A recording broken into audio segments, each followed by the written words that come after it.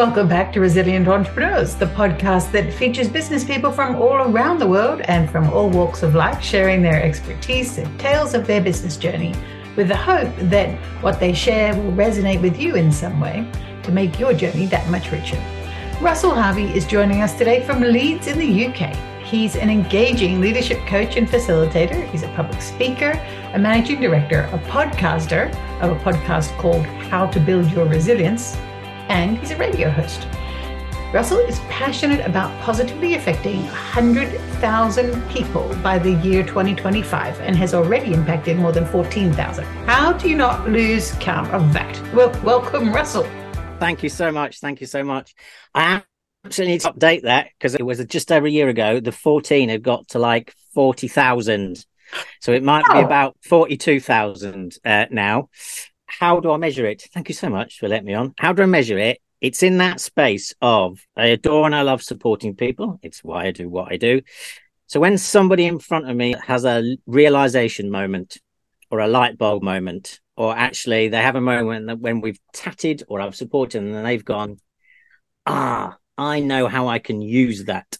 And you can see that their mind is working about the practical implication of what we talked about. That goes into the bucket of positively affect. So everything I do, I'm just aiming to get to, let's have a target, 100,000. It did start out with, I just want to sort of positively impact people. And then the sensors in the world went, how do you measure it?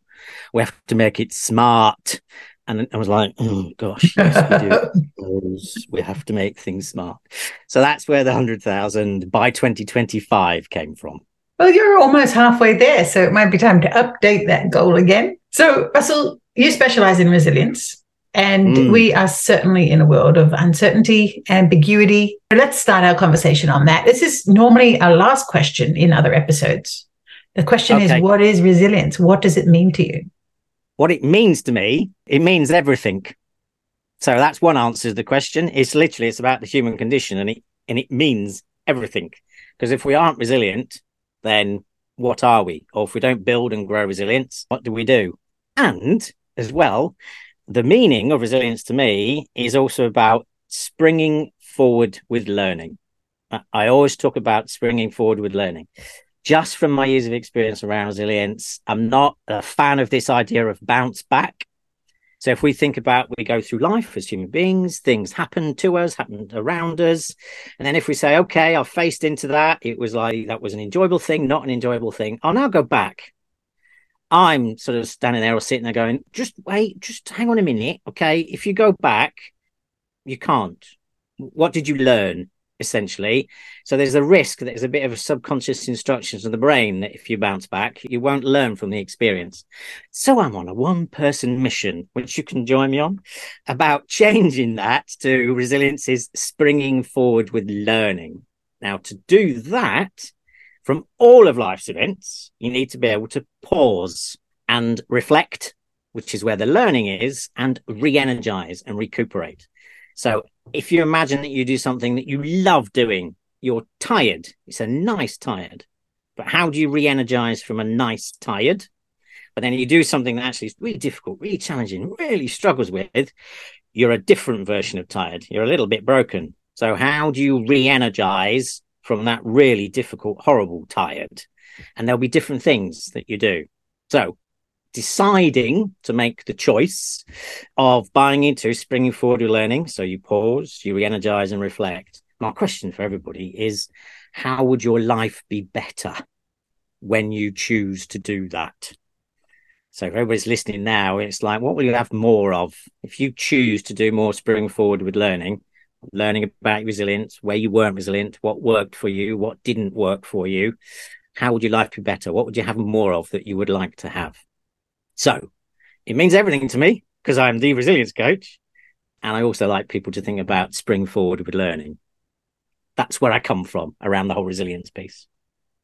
I really like the idea of this spring forward because you pull back for a spring to get it to shoot forward, right? So it's that pulling back where you take stock, you learn, build some resilience and go for. That's brilliant. It's so simple and so clear.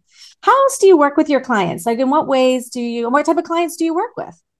A perfect ideal client is, so without doing any form of sales pitch, it's like somebody that's got the job title of head of. So it doesn't matter what industry that they're in. So it's like somebody's got director of or head of. That's a leadership coach. So that anybody that's thinking, actually, do you know what? The job's going really well. It's brilliant. Everything seems to be working. Absolutely, in those moments, you need a coach to go, how clear is it to you about how come it's working? What's the whys? What you're doing well? And then others, it's a case of, if you are finding actually that facing into a volatile, uncertain and complex and ambiguous world is sort of depleting you and diminishing in you, and you're just like, I've had enough, I don't quite know what to do, then they're also my ideal clients. And how I work with them is then taking a strengths-based approach.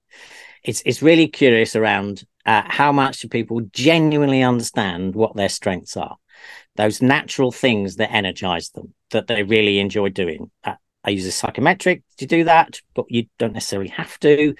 But I use it because it's a good conversation tool, essentially, for them to specifically clarify what their 7 significant strengths are out of 24. And I may also get people, as much as possible, to think about their top 3.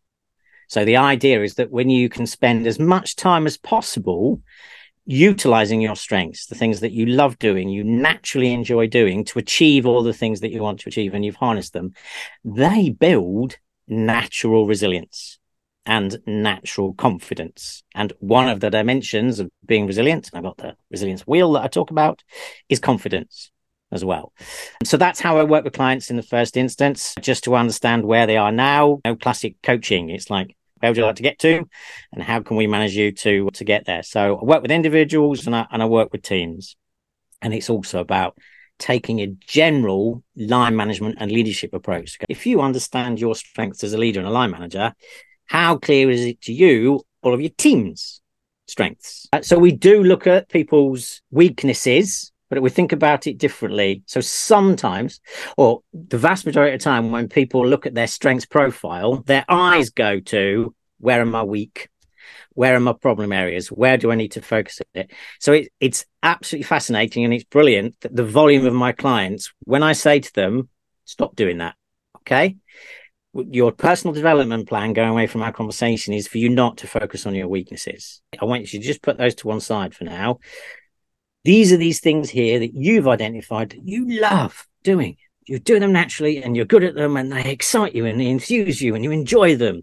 Your personal development plan and your tasks now is to do more of that. And a lot of people turn around and go, what? You want me to do more of the things that I love? And I went, yes. You don't want me to spend loads of time on all these things that I don't like doing? No. Why would you bother?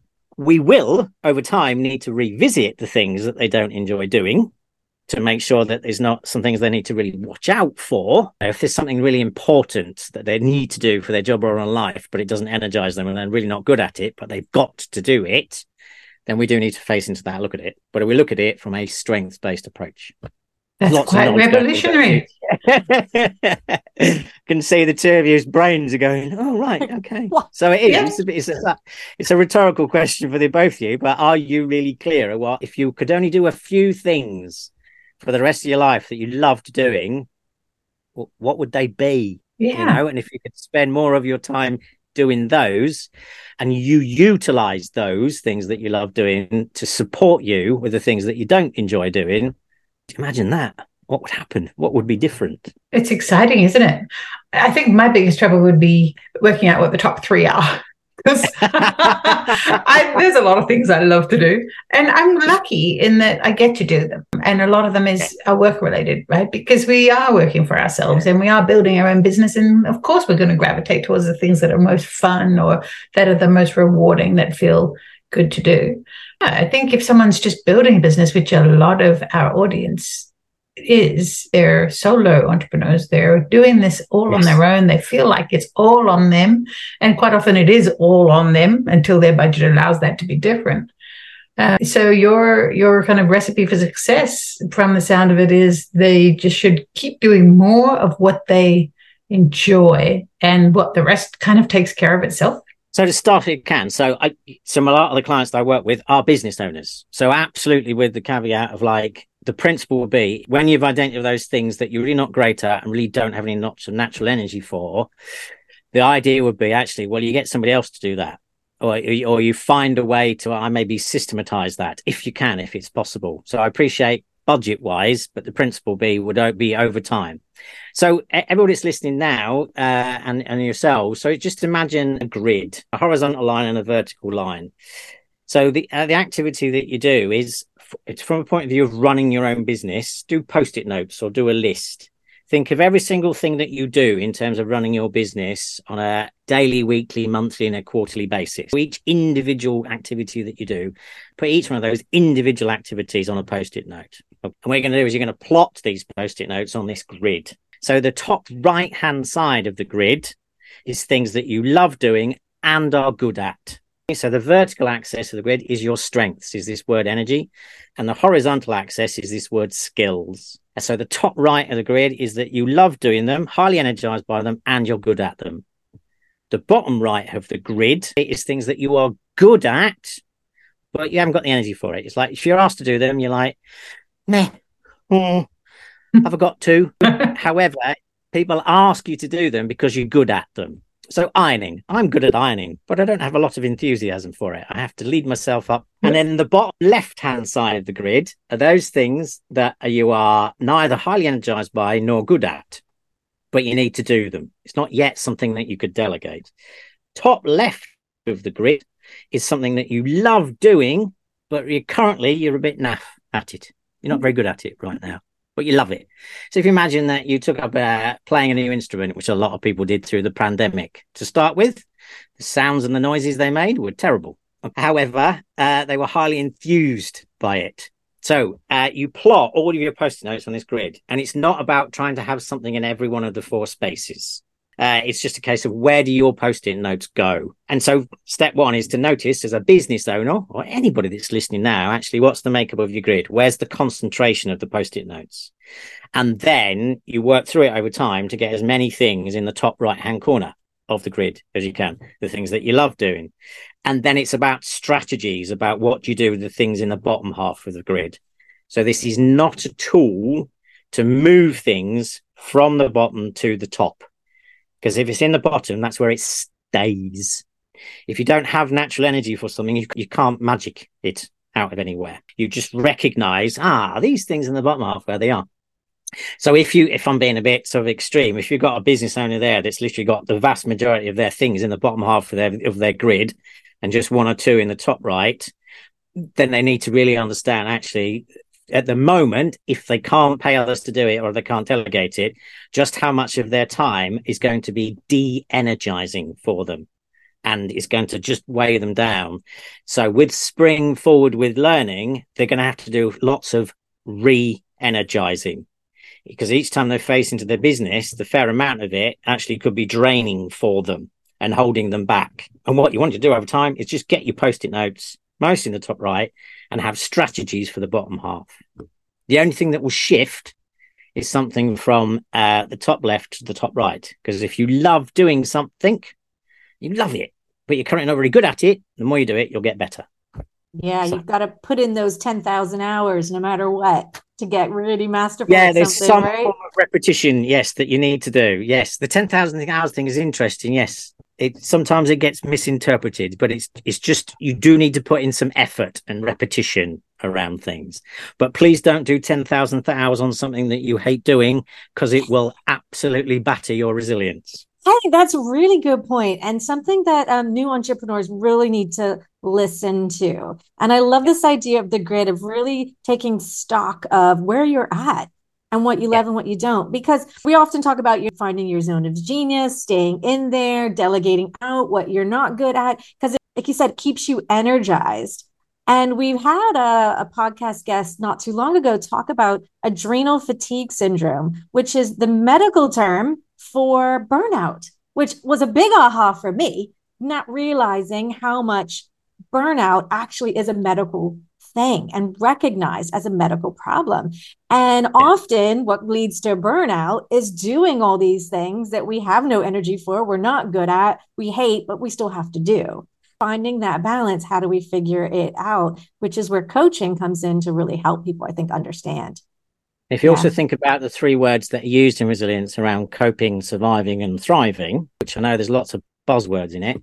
So the thriving, I work with the clients to go, what really does thriving mean to you and a resilient you mean? It's about getting them into the top right. So the top right of the grid is where thriving is. Actually, really loving life, enjoying it, facing into challenges. You feel good. So when you're in the thrive and the top right, your optimism has improved, your confidence has improved, your natural resilience has improved. So what you used to see as challenges is potentially maybe diminished. And so in the bottom half of the grid, that's where you could be coping and surviving. And for my years of 15 years now working with the word resilience, that sometimes I've noticed that people believe that they are being resilient when they're coping and surviving.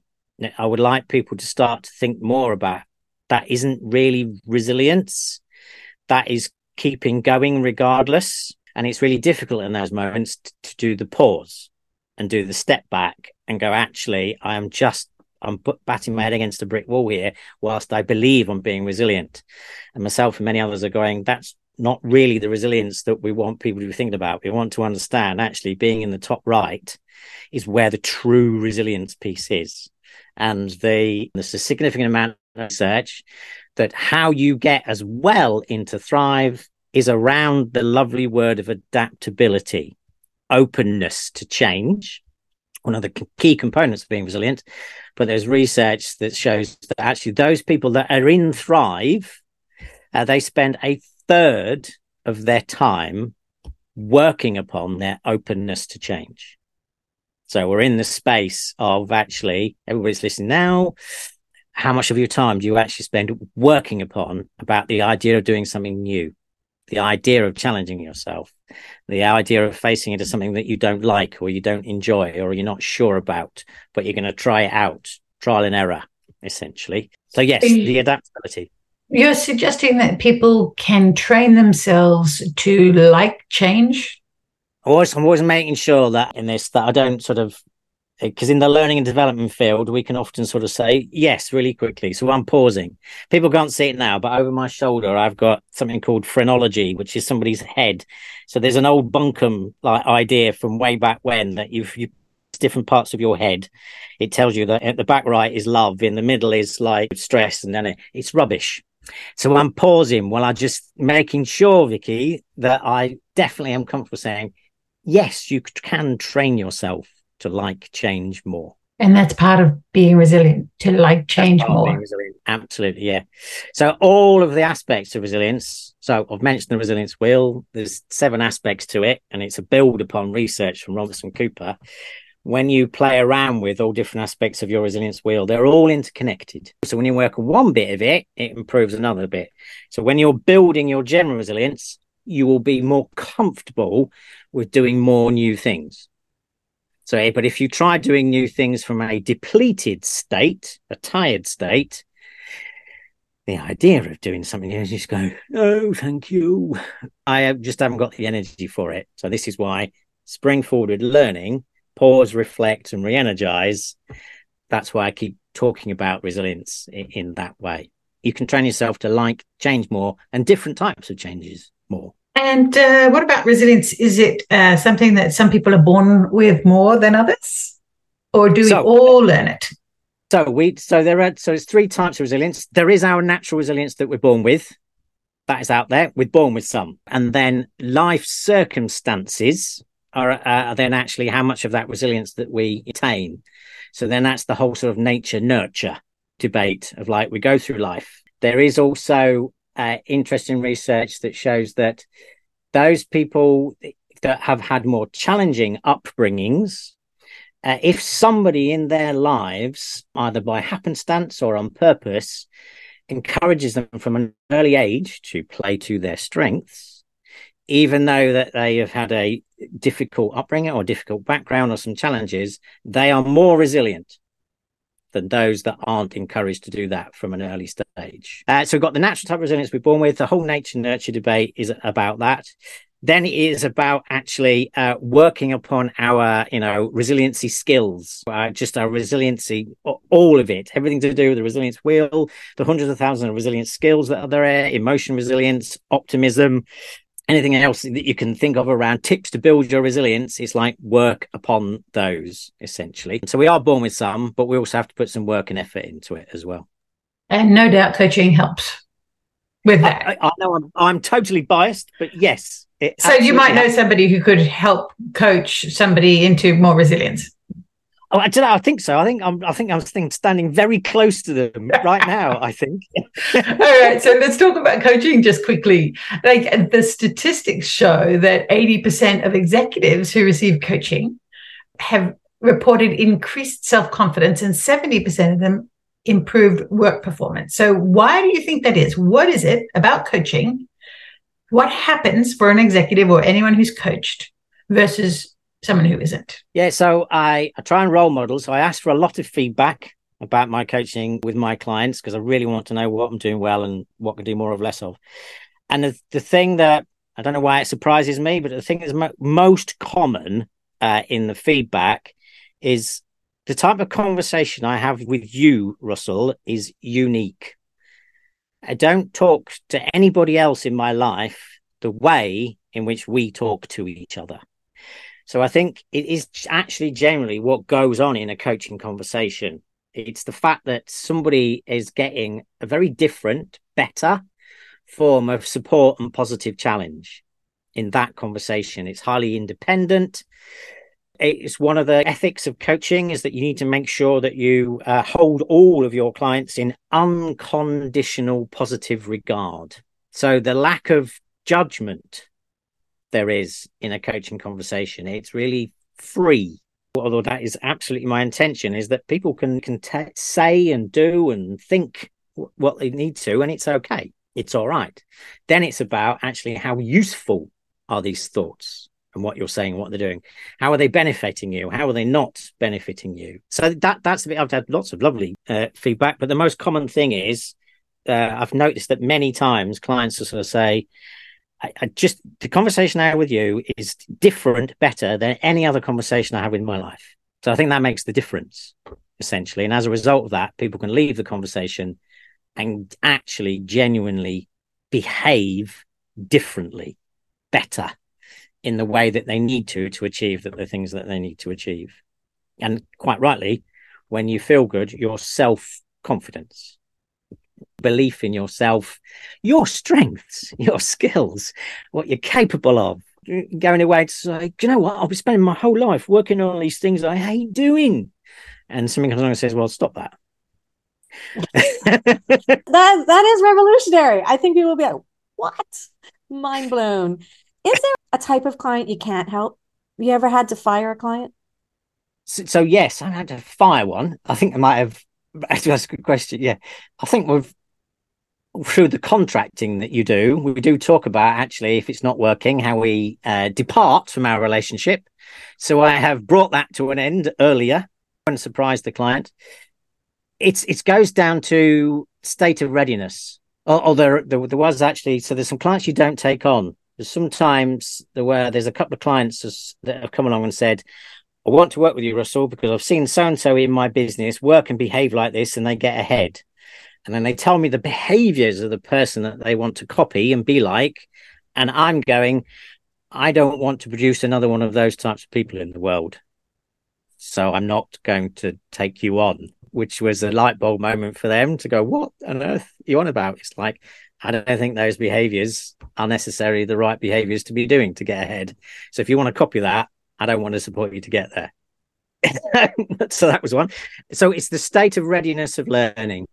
So that's where I know in those moments, I'm not unable to support them, because you can keep talking about things, but if there's no shift and you can't work with the person to get them to understand that their willingness to shift is not there, then that's when, for my own personal well-being, I need to step away, because coming to those conversations, it's not great for me as well. I have to understand, actually, when I have all of my coaching clients, there needs to be that I'm adding some value.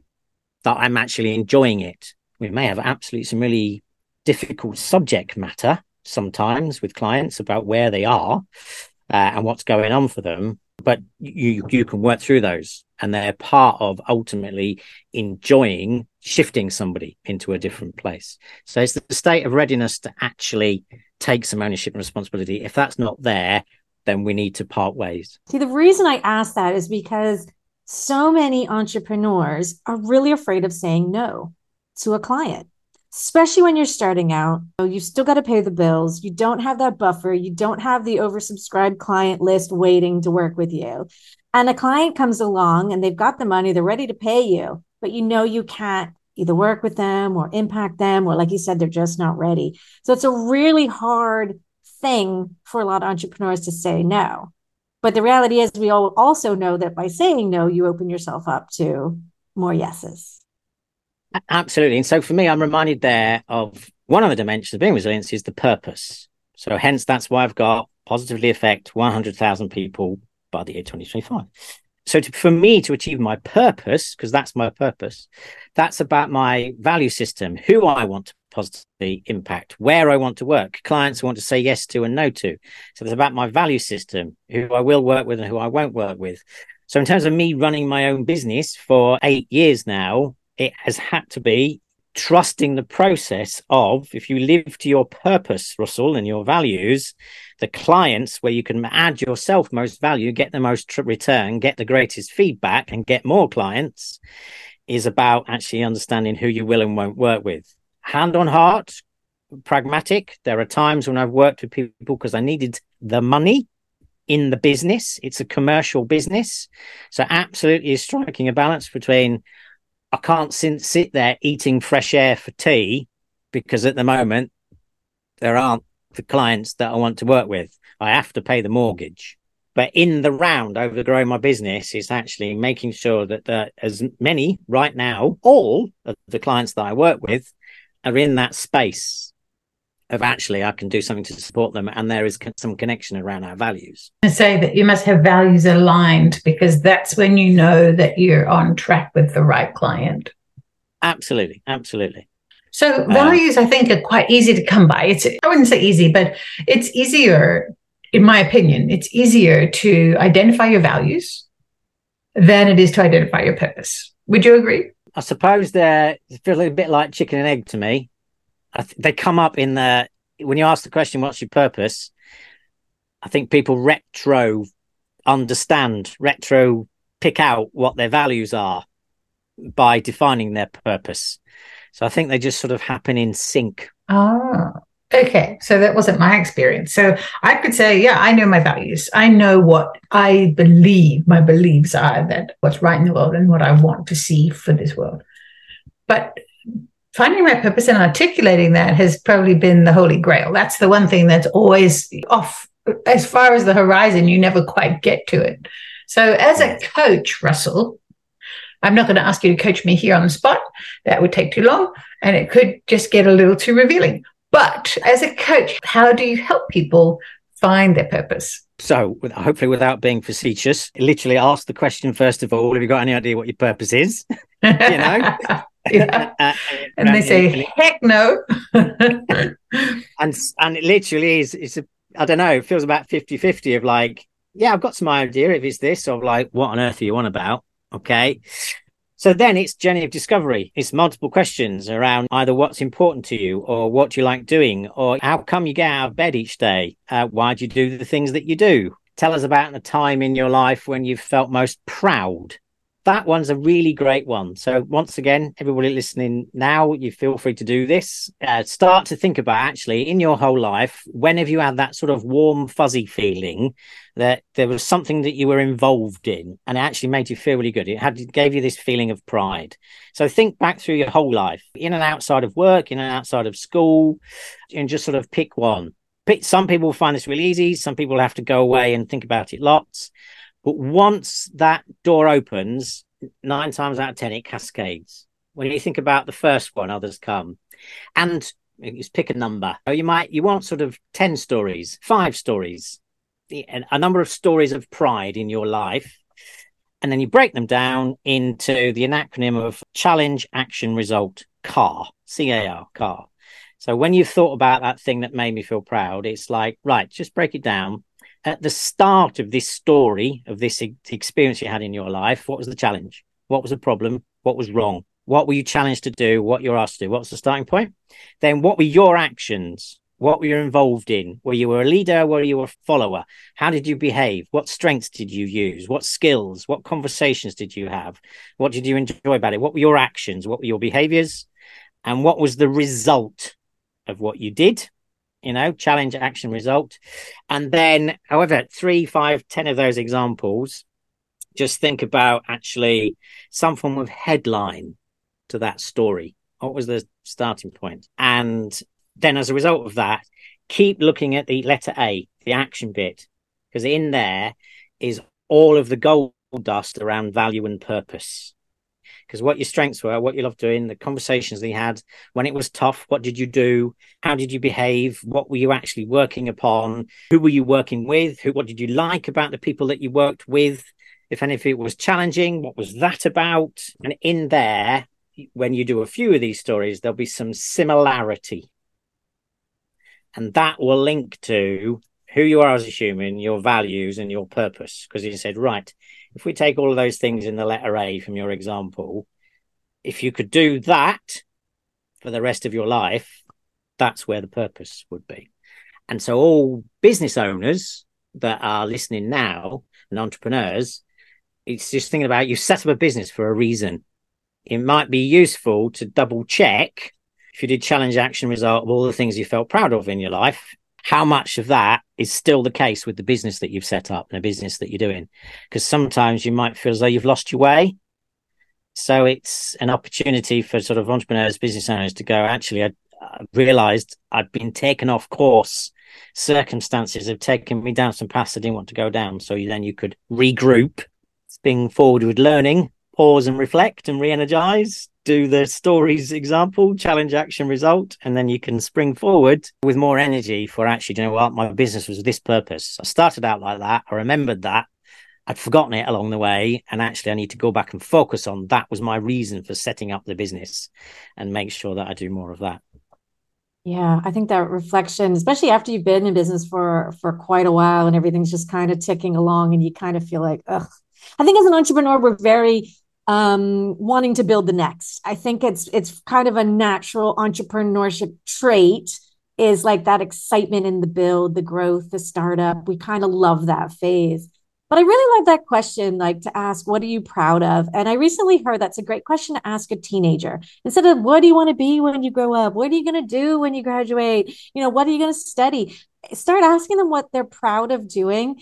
And it's even in the small things where I think it comes out. Like one of the things, like, what are you proud of doing? And maybe a kid answers, well, my friend fell on the playground and got really hurt, but I comforted them. And then I went and got the ice pack. And because my daughter talks like this, she's 10. And so I ask her these questions and she tells me stuff like this. And I'm thinking in the back of my mind, maybe the medical field for you. You might want to think about because you love that and you love helping and caring for people. Maybe they teach somebody something and they're really proud that they helped somebody to understand something they didn't understand. Well, maybe education's a great thing to go into, or when you're older, it's what type of business you might want to build. I think that's brilliant. I love that question. I think I'm going to ask that a lot more often now. Absolutely. Well, with all of your clients about your business, what makes you proud? Then how the two of you support them will be linked to that. Yeah. They're telling you essentially what they want you to help them with at that moment in time. Yeah, anybody that's marketeers or social media or business development support, there's loads of clues in there. Russell, what are you most proud of? So I'm proud of the fact that the Resilience Coach is still here after 8 years. I'm really proud of that. Most small businesses fold after 3 years. I came through the pandemic, did lots of pivoting, really proud of that. I'm proud that I'm living my values.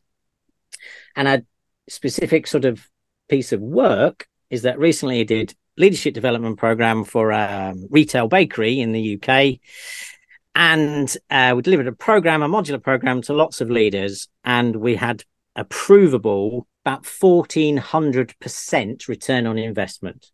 So there was £500,000. There was £500,000 worth of provable return on investment as a result of the program.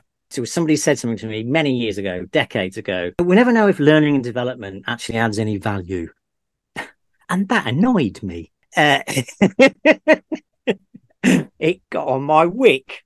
So as much as humanly possible, there's 2 times when I've done that. So when I was working in the corporate world, I was leading a whole program that was UK wide, where in its first year, it was a £4.2 million return on investment. But this many years later, with this retail bakery firm, piece of work that I did with them, £500,000 return on investment. They really make me feel proud. Give me that warm and fuzzy feeling, essentially. So I do have a question for you. Was there ever a time when you just thought you weren't going to make it?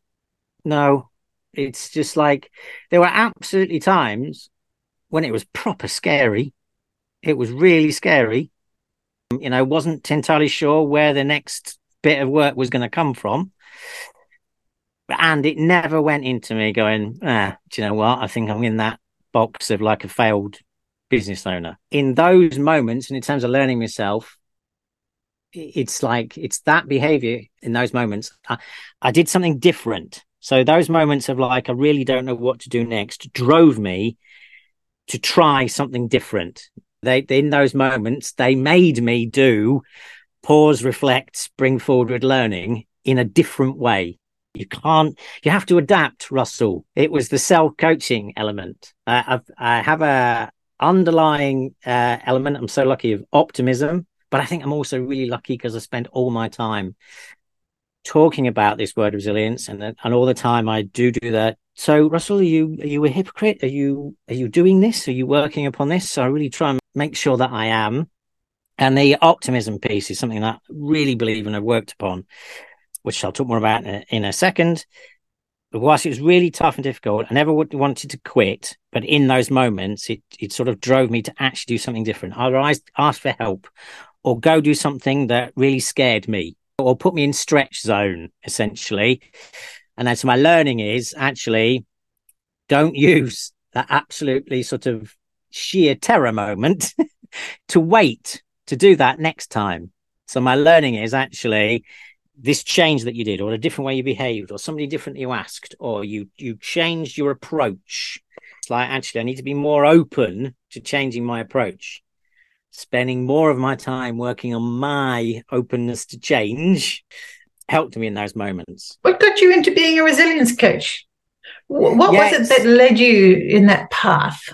So my whole career has been learning, leadership, organizational development. So always, supporting people. You're a lifelong learner. Been there. But then my last permanent role was at an organization called the Co-op Group. So there are cooperatives all over the world. The Co-op is a big retail, insurance, pharmacy, funeral care business in the UK. And it was a corporate role, leadership development corporate role, not long after I joined the business. So nothing to do with me. Historical decisions that the business had made came to light that put them in an incredibly difficult position. As a whole business, this is an enormous business that has almost a 200-year history. And it came close to not being there anymore. So I was there and that happened. It came out to go, we're in trouble. So all of my clients in the business were literally coming to me with their head in their hands and going, Russell, what on earth do we do? And I was going, don't worry. I've been looking at this word resilience, and I've been looking at this an acronym called VUCA, VUCA, the world we live in, volatile, uncertain, complex, and ambiguous. And I went, our solutions are in there, in VUCA and resilience. So trust me, that's where our answers are. We role model those. We roll our sleeves up. We think about those. We understand truly what resilience means, because we're going to have to do some coping and surviving, but we need to move into the thriving. So let's not get stuck in the coping and surviving. And then, so I did that for a number of years with the Co-op Group. I also knew that my time with them would come to an end. So much change that was going on. There was an awful lot of restructure and there was an awful lot of redundancies. So I knew that would come my way too. And it did. And it was in that moment that I went, timing's right for me to set up my own business. went and did a yet another coaching qualification, so a diploma in coaching, and did some navel gazing about who am I? What's my USP as a business? And I went, oh, you're the resilience coach, Russell. You've literally just spent the last 5 years just working on the resilience. So you are the resilience coach. Hence the marketing name. I'm not any old resilience coach. I am the resilience coach. I like it. Emphasis on the, absolutely. And it's such an incredible alignment for you to join us today, because we are big believers in everything you've said. Right? The resilience coach or the happy chappy. It's just so fun listening and talking to you. Thank you. I appreciate that. That's nice. Yeah. I like it. On the optimism piece, you were saying that optimism was important to you. So the optimism piece, it's just thinking about this, the real sort of nuance between optimism and positivity. So they're highly interconnected. If you look up the definition of optimism in the dictionary, positivity is part of the answer. But what I'd like people to think about is optimism is grounded in reality. So the starting point of optimism is like, if we've got this challenge, you absolutely must be clear about what the challenge is, how difficult it is, but not put yourself in a place of like giving up or depression. It's like, we just need to be clear, the size and the scale and the state of the challenge we've got. So grounded in reality. And then from there, you think about what strengths and skills and capabilities and experiences and attitude and mindset and resilience that I have and the people that around me have.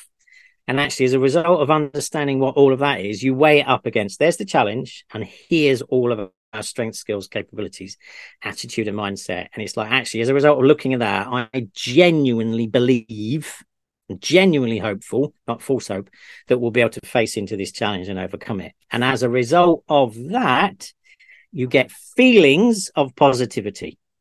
So it's just moving away from the knee-jerk reaction of like, here's a problem, we just need to be positive. Just think about it, actually, let's be really clear about what the size of the challenge is, and then think about everything that we've got to counteract the challenge.